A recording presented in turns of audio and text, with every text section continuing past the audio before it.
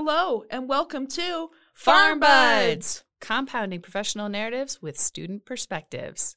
I'm Sierra. And I'm Liz. Today we are joined by Dr. Laura Shane-McWhorter, Professor Emeritus at the University of Utah College of Pharmacy. Liz was unable to make it today, so it's just me and my friend, Dr. Shane-McWhorter. So thank you so much for coming on the podcast with us. Well, thank you, Sarah. It's a pleasure to be here today. So I guess I will start us off with why pharmacy? That is a really great question. And one of the things that I have explained to students is that I took a very circuitous route to get to pharmacy. But at a very young age, I had a degree in psychology and chemistry and a master's in biology and chemistry, and didn't work for several years. But instead, I was traveling overseas, actually with my first husband, and had a couple of kids overseas and taught college biology through the University of Maryland. But then, coming back, I needed something that was a more marketable degree.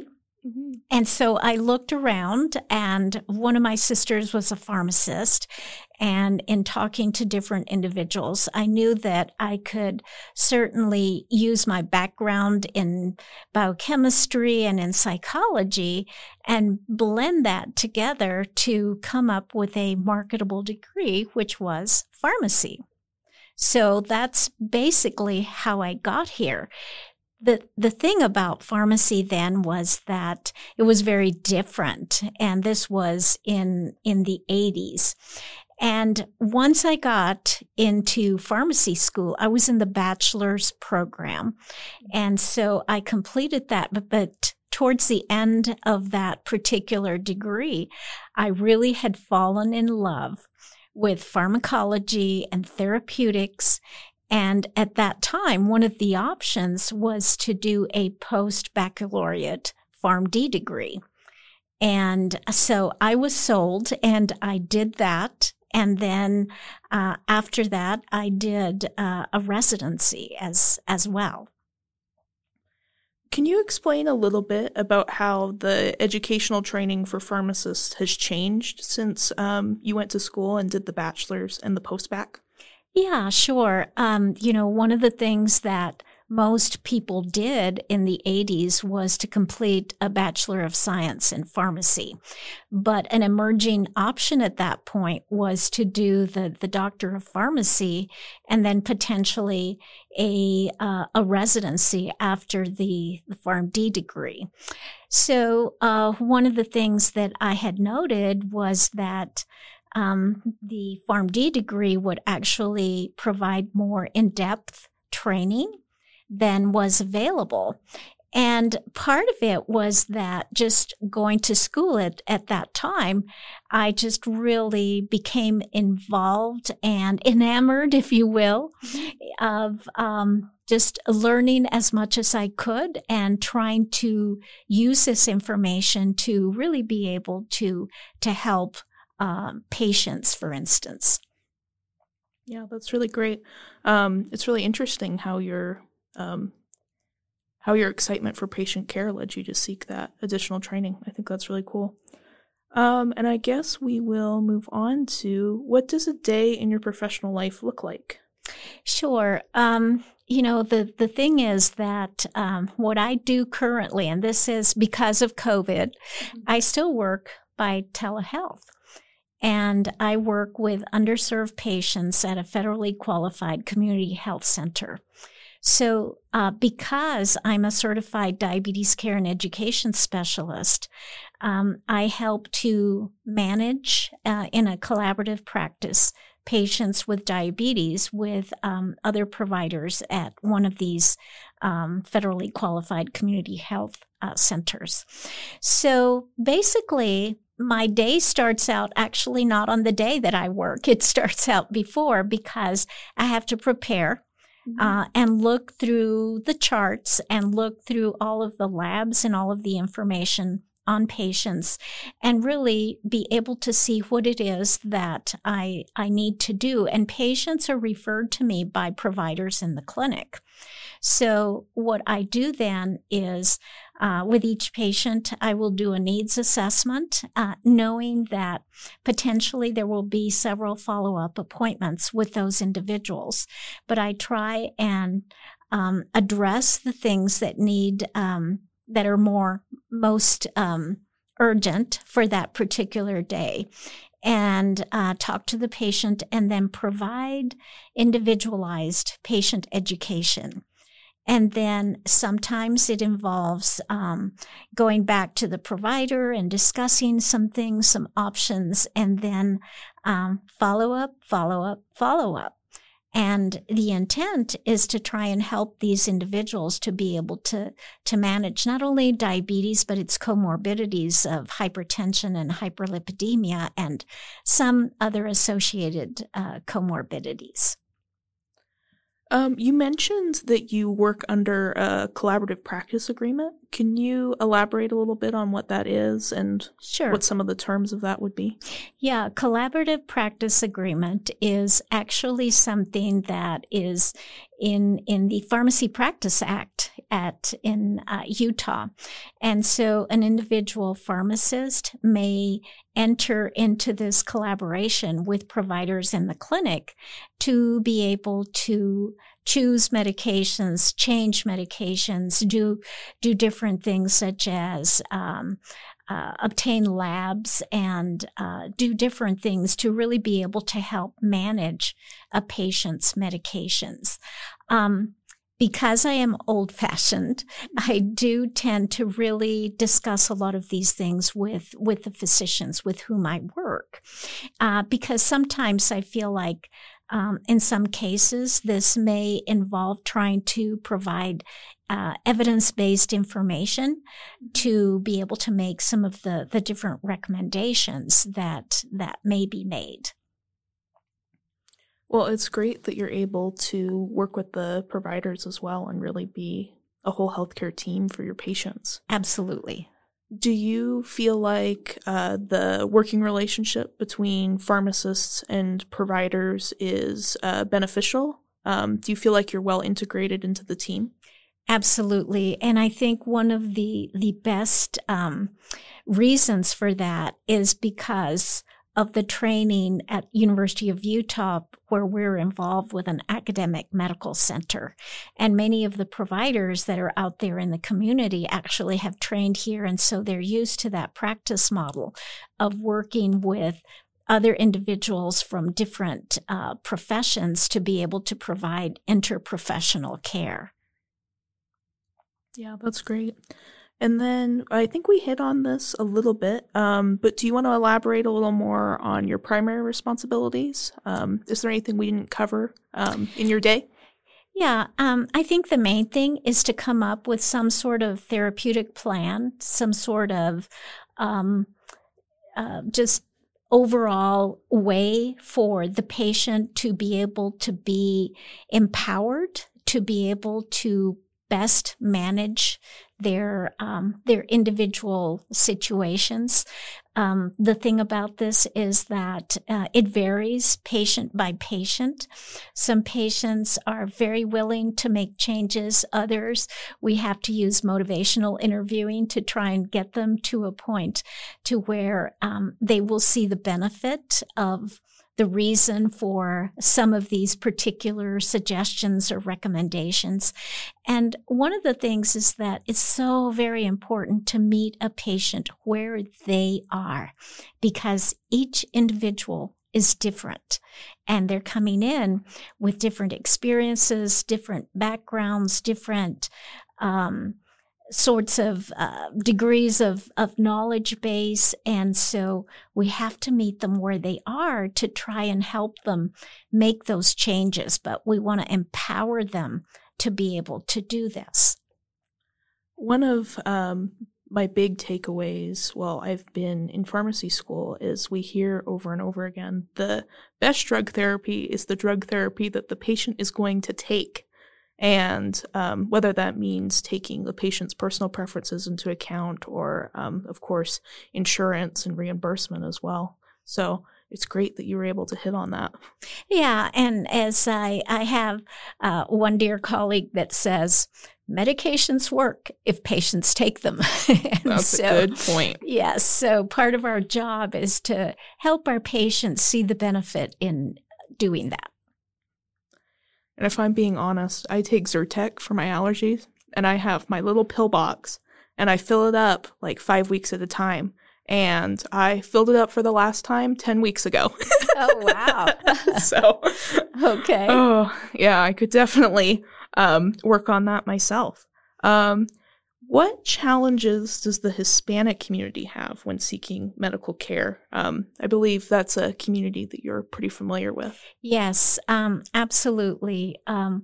I grew up in Texas, so I grew up speaking Spanish, and I grew up with a lot of the issues that are so relevant to individuals from all over the world. But one of the things I can say, having lived in other countries, I lived in Thailand, I've lived in Korea, I've lived in Germany. And really, basically, I like to say I'm a citizen of the world. But the Hispanic community is very, very unique in that there is a lot of mistrust for providers, but yet the patients are really wanting to get care. So part of what we have to do is try and determine what their preferences are and what their healthcare beliefs are. And that's really true, not just for Hispanic patients, but for anyone, that comes to us from a different country.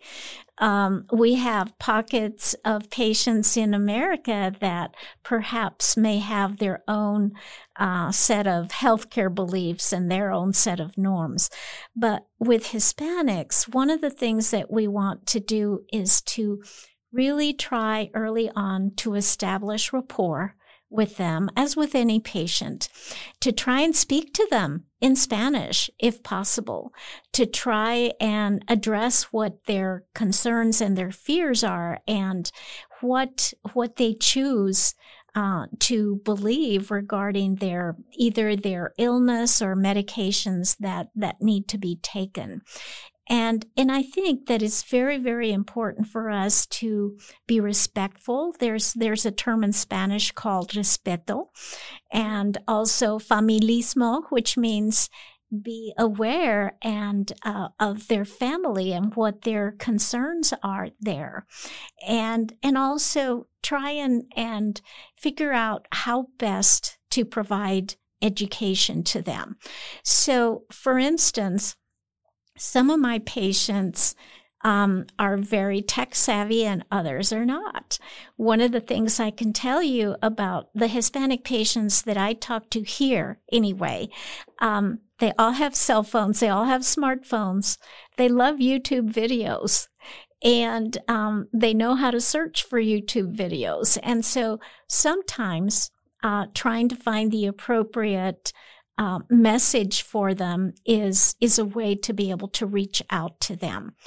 But I think the other thing too is that the respect that we try and provide is really of just very, very paramount in providing care. Yeah, that was really great.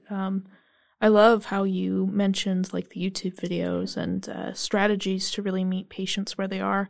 And I just wanted to echo, I think it's so important that healthcare providers try to utilize resources to talk to patients in their native language. I think it makes a big difference with adherence and making the patient comfortable. So I'm glad that you made that point.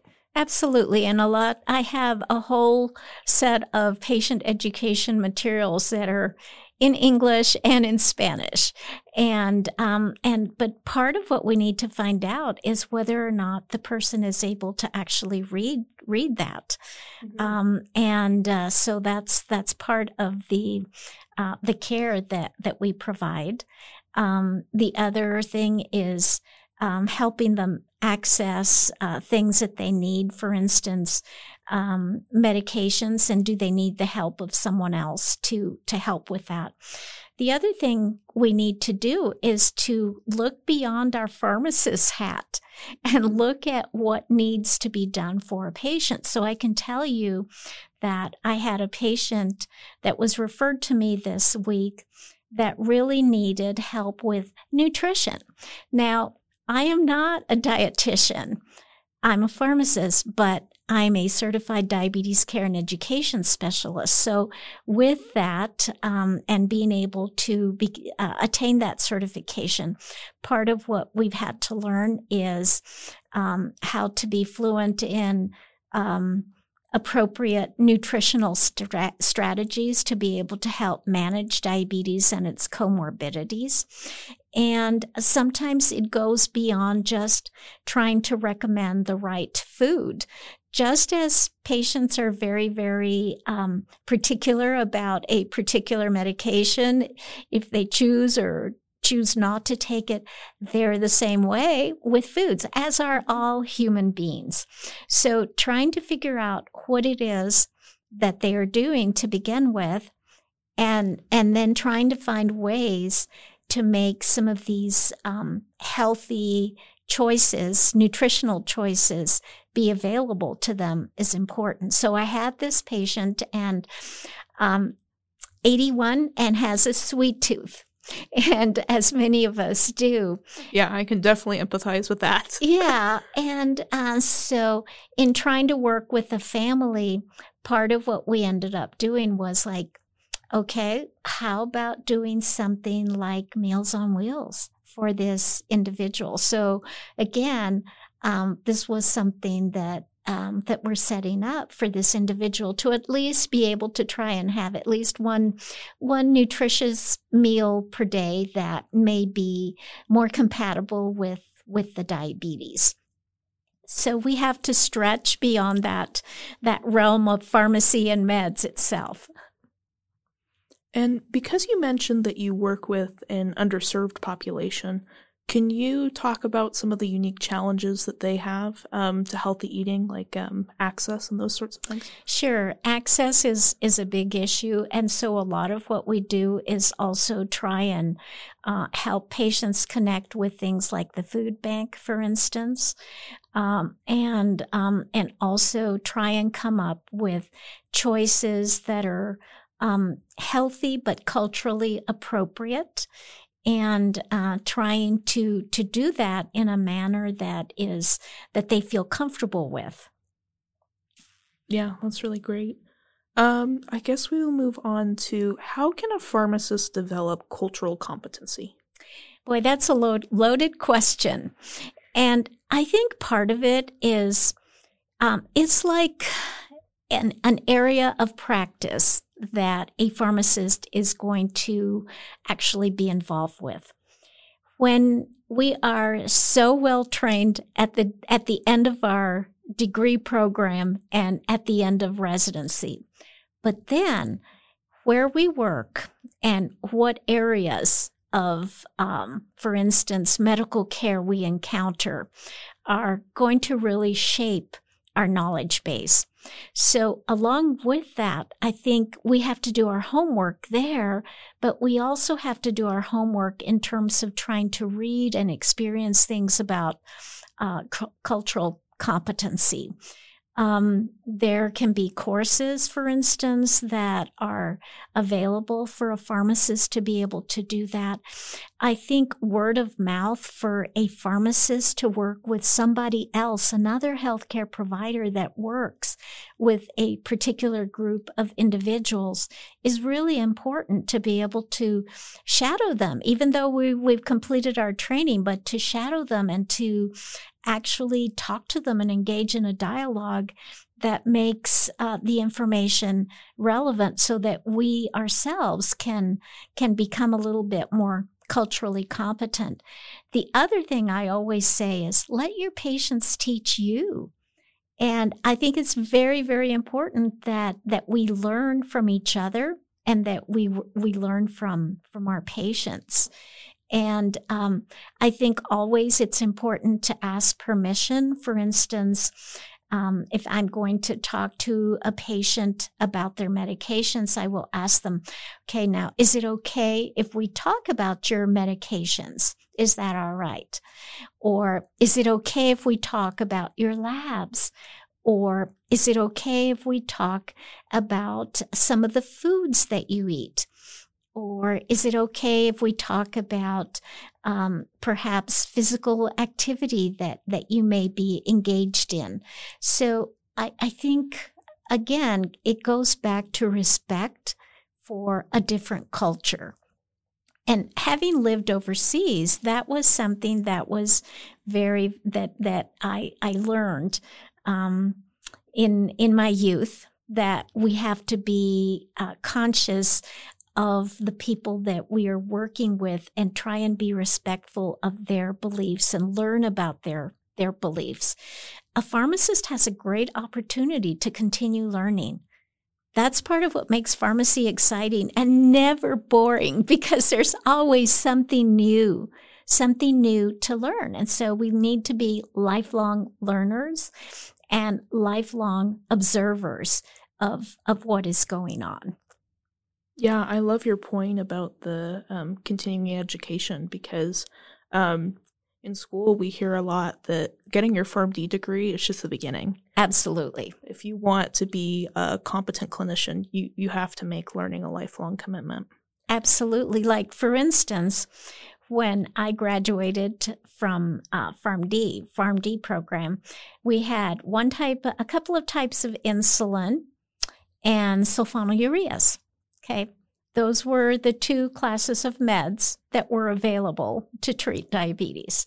Never mind all of the wonderful meds that are available now, like the SGLT2 inhibitors and the GLP-1 analogs, and a lot of the other things that are available, the glitazones and other things that are out there as well. So we have to continue learning about these things to be able to provide good care to our patients. Yeah, that's really great. And then I wanted to share just a really brief story on respect, like you mentioned. So I work in a hospital setting, and most of what I do as an intern is medrecs. So we go into patients' rooms and we ask them what medications they were taking outside of the hospital. And a big point that they made during our first day of training is that you need to knock on the door, right? And I think there's just like a lot of small things like that clinicians can do to show respect, because you wouldn't just barge into someone's house. So you shouldn't be barging into a hospital room either. Exactly. And for instance, in the Hispanic community, besides that, addressing persons individually as Mr. or Mrs. rather than by their first names, I think is very, very important. In other cultures, that may also be the case. And so we have to learn what some of those preferences are for our patients. Yeah, that's really great. Well, it sounds like you're involved in so many things. So that leads us into, how do you decompress? That's a great question. I think, first of all, it's important for pharmacists to be able to have avenues to decompress. So there's a lot of things that I like to do. I love to read. I love movies. I love the theater. I love walks. I love exercise. I love socializing with my family and with my friends. And and in the past, I've been fortunate enough to be able to travel. And so I've had great opportunities to be able to do this. There is one organization called the International Pharmaceutical Federation, which is an international organization comprised of pharmacists from all over the world. And they have a meeting once a year, usually in a great place, a different country. And that is the place to have a conference. Yes. That's awesome. Yes. And you can go to their meetings and get continuing education credit, and then also take some tours of whatever city or country you're in to see some of the local pharmacies and local places to see how pharmacists practice. But for instance, I've been lucky enough to be able to travel to China to do a presentation, and that's how I first found out about them. And I've traveled to Turkey and to India and to Ireland and to Germany and to Scotland. And it's a great, great organization. And what's interesting about going to one of those meetings is you go there and then you find out, okay, so here are all of the representatives from APHA and also ASHP and AACP and ACCP, all of the four-letter, if you will, pharmacy organization abbreviations. So you find out that pharmacy is a very global profession. Yeah, absolutely. On the podcast, we've had the privilege of having guests that have experience being pharmacists overseas. Can you talk a little more about some of the differences that you've noticed between practice in the U.S. versus some of the other countries that you've been to? Well, and I'm really not an expert in that area, because when I go to one of those meetings, you get a little bit of a bird's eye view of what they're doing. But for instance, I can tell you that a few years back when I attended the FIP meeting in Turkey, one of the interesting things about this was that at that time, pharmacists in other countries were not actually providing immunizations. And the pharmacists at that meeting were very nervous about the possibility of having to do that. And so now it's a more globally accepted aspect of pharmacy practice. And so I feel like that was something that was really good in terms of American pharmacists being able to provide some of the training, and also trying to help provide reassurance to pharmacists in other countries that this is something that they will learn, and that and now it's just such a common part of pharmacy practice in this country. Also, in other countries, one of the things I can tell you is that there is, depending on which country it is, there may be a big emphasis on natural product drugs and herbal supplements. And so that is often true, for instance, in Asia and other parts of the world. So that becomes a big part of learning about some of these products, because in some countries that is mostly what patients may have access to, especially in rural areas. Wow. Yeah, that's really cool. Thank you for sharing those experiences with us. And over the course of your career, how have you seen the role of pharmacists evolve?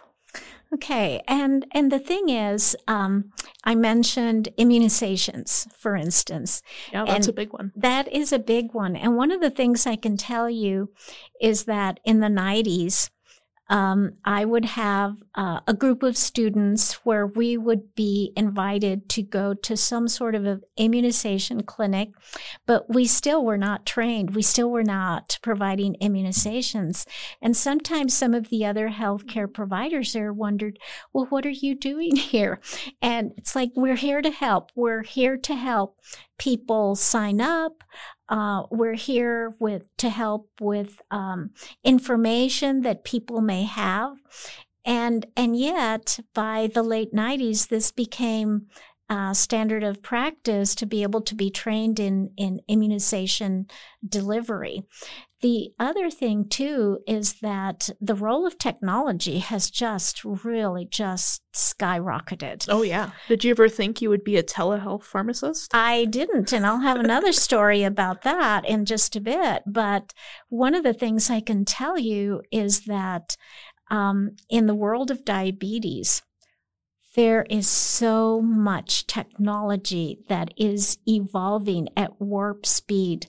But with things like the continuous glucose monitoring devices and also a lot of the different insulin pumps and other types of equipment that are available to provide care for patients, it's just really very, very wonderful that there is this advancement in practice.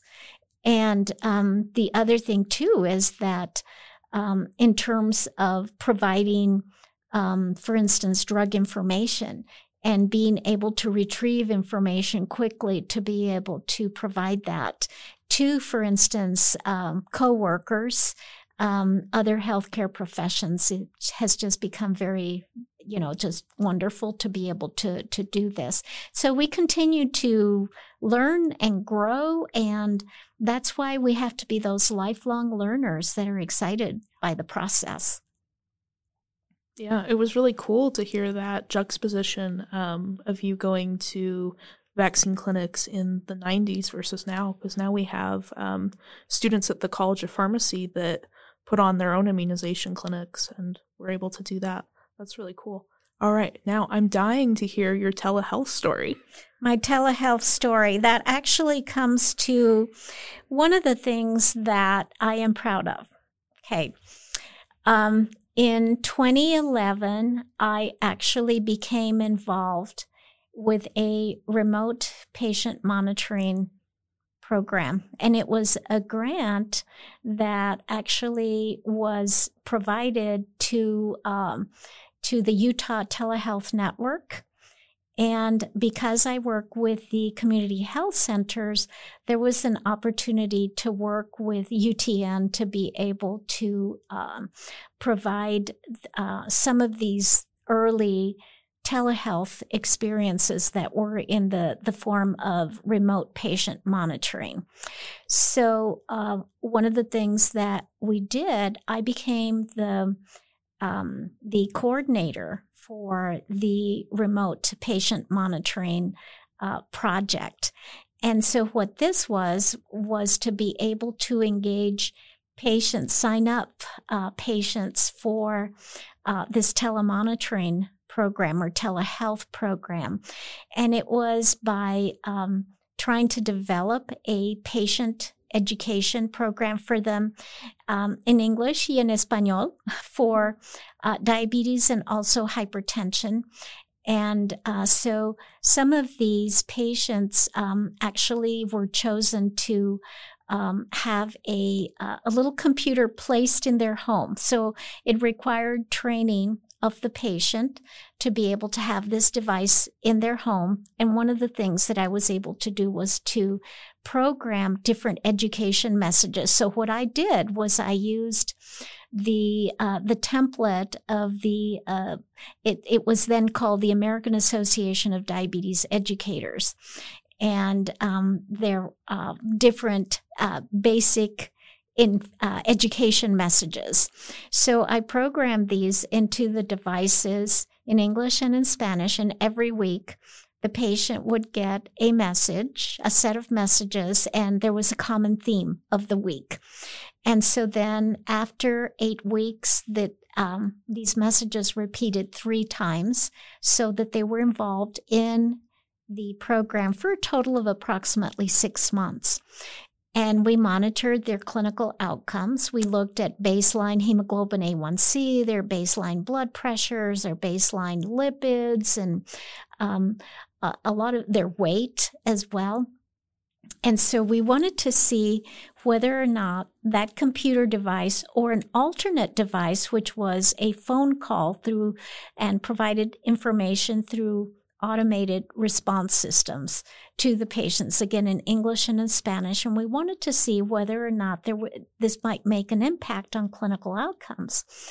Well, I can tell you that at the end of the program, a few years later, the hemoglobin A1C had gone down by 2.1%, which was statistically significant. And there were all really great outcomes. So we were able to publish 3 different papers in journals regarding this.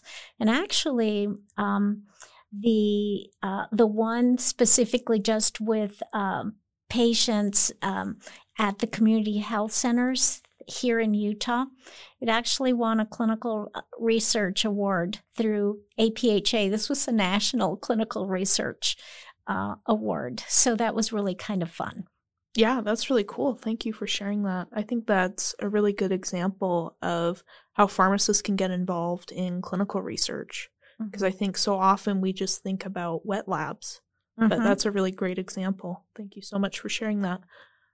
Do you think there will be more opportunities for pharmacists in telehealth? Oh, there are. Absolutely. The market is full of pharmacists that are actually involved in telehealth. And I guess I'm aware of that because of being a certified diabetes care and education specialist. So I see this network of pharmacists that are involved with this all over the United States. And so many of them are also members of a different organization called the ADCES, which is the Association of Diabetes Care and Education Specialists. And this is comprised of people from different professions. And so there's very, very strong telehealth technology listservs and continuing education programs and communications and updates. And so pharmacists are really being able to be at the core of a lot of these different types of technologies. Yes. Yeah, that's great. And you were really on the cutting edge with that. Yeah, really cool. I had no idea that, and really what empowered all of this was COVID. Yeah. That's what ended up really making this something that would be possible. Because prior to COVID, I worked in person, and then of course during COVID we worked through telehealth, and then I'm lucky that I'm still able to do that. My own circumstances are such that with my family needs, I'm able to provide this as a service to patients. Yeah, that's great. So what qualities would you say make a good pharmacist? I think the best thing is that pharmacists are curious people, and they love to learn, and they're interested in finding out how things work from a pharmacologic and therapeutic standpoint. I think also the fact that they're willing to just step out of their comfort zone and be able to learn new things and just go into the unknown. I think that those things make a great pharmacist. Yeah, those are some really important qualities. And then what is one thing you wish the public knew about pharmacists? I wish the public knew that we do more than work in traditional community practice settings. Not that there is anything wrong with that. I have done that too, and that is a great way to be able to provide patient education and care. Mm-hmm. But oftentimes the public doesn't realize that pharmacists can have very specialized, very unique jobs, like in drug information, for instance, or involved in critical care, or involved with emergency department care, or specialty services in rehab, for instance, or long-term care, or oncology, or many, many different areas of practice. Yeah, That's a really good point. And part of the reason why we started the podcast was just to shed light on some of the less well-known areas of pharmacy. Community pharmacists do very important work, but I think there's a lot of people out there that aren't aware that there are pharmacists in the hospital that are following their case as well, for instance. And of course, people like you that are involved in some of the ambulatory care work that pharmacists do.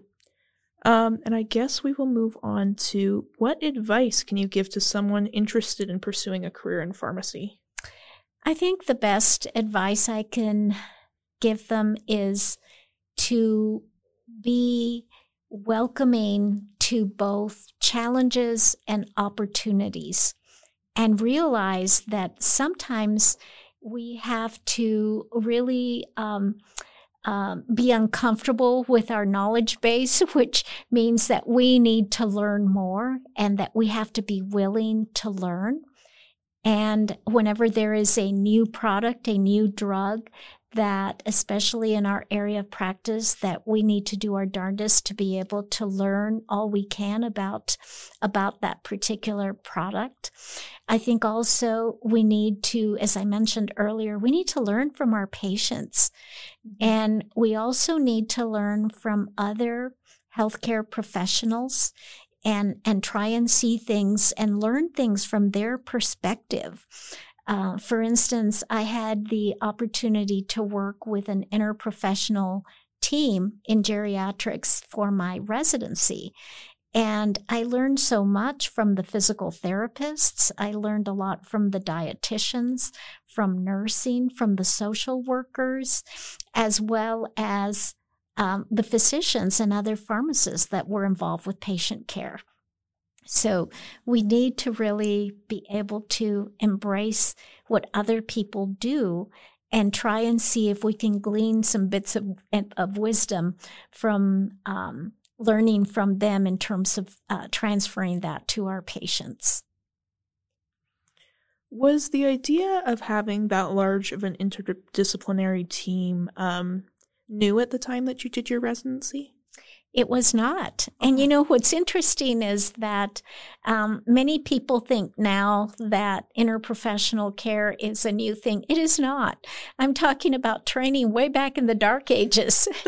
And that was part of our training, where certainly we did rounds together, but twice a week we had these interprofessional rounds. And so learning about each of the patients on our service from each one of those disciplines was really very, very useful. The other thing is that I can tell you that we certainly try and train our students to be involved with interprofessional care. Some of our student-run clinics are managed in that manner.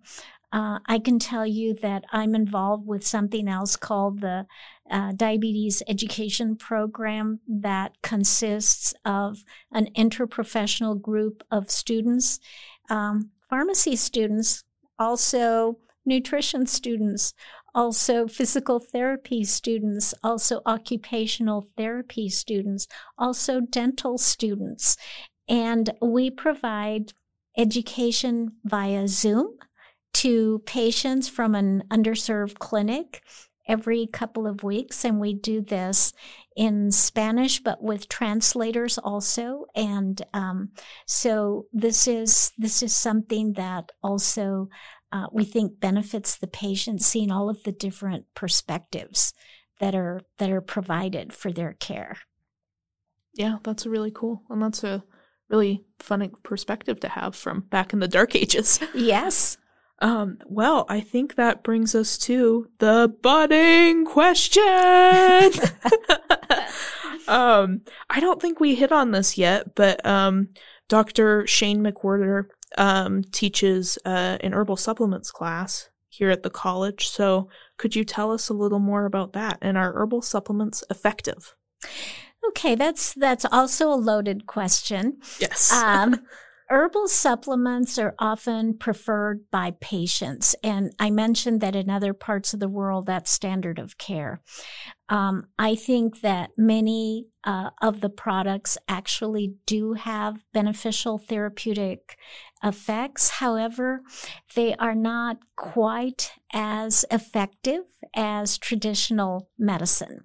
So that leads to the idea of complementary with an E, if you will, not with an I. Complementary, which means in addition to. And so sometimes patients want to do this. How did I get involved with this? This was not something I had training in at University of Utah, but in my practice with family practice physicians, they would ask me about an herbal product or a natural product. And at first we would say things like, well, let's just have our patients not take this. But that was not the case. Patients use this. So I started researching and learning about different products, and that became lists, and then that became handouts, and then that became different education programs, and that became manuscripts. And finally, it led to 3 different books that are published by the American Diabetes Association on supplements for diabetes and its comorbidities.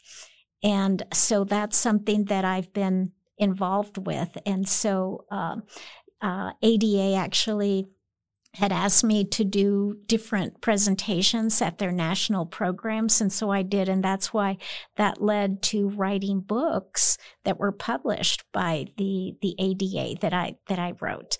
The last one was just published a couple of years ago, and it's a labor of love. And the thing is that trying to provide evidence-based information is my approach to this, while being respectful of patients. And there are many patients that I will say, it's okay to use this product. Whereas there are certain products where I'll say, you know what, this is not something that I think can be used safely. And in the meantime, if patients want to use the product, we want to keep an eye on their liver function, their renal function, and whatever clinical outcomes they are using it for. For instance, if they're using it for diabetes, let's keep an eye on your glucose and your blood pressure and other such things. So I think some are effective, but not quite as effective as traditional medicines. And one of the things I often say to my patients who are Hispanic and are so afraid of insulin, and it's not the injections, it's the insulin that they're worried about. And I explain to them that this is the most natural product that can be used, because this is something that our bodies produce. And in the diabetes state, it's either not being produced or not sufficient amounts are being produced. And I do the same thing, for instance, with metformin, because metformin is a biguanide, and the biguanides are actually related to a product called Galega officinalis. And I'll tell patients that are reluctant to start a medication, okay, this product is very similar to this natural product, and there's a lot of benefits. And so just trying to use from an evidence-based perspective information to be able to help patients. So they are effective, but not quite as effective as traditional medicines. Yeah, that's a great caveat to have. Well, you are such a great example of career-long learning. That's great. Well, thank you so much for joining us. Do you have any last parting words? I say go pharmacy and go Utes. Yeah, that's great. Thank you so much for coming on the podcast. Thank you, Sarah. This is the Farm Buds signing off. Until next time, stay curious. The views, information, or opinions expressed during the Farm Buds podcast are solely those of the individuals involved and do not necessarily represent those of the University of Utah. PharmBuds is not responsible for and does not verify the accuracy of any information contained in this series. This podcast does not constitute medical or other professional advice or services. The primary purpose of this show is to educate, inform, and allow those in the pharmacy profession to tell their stories.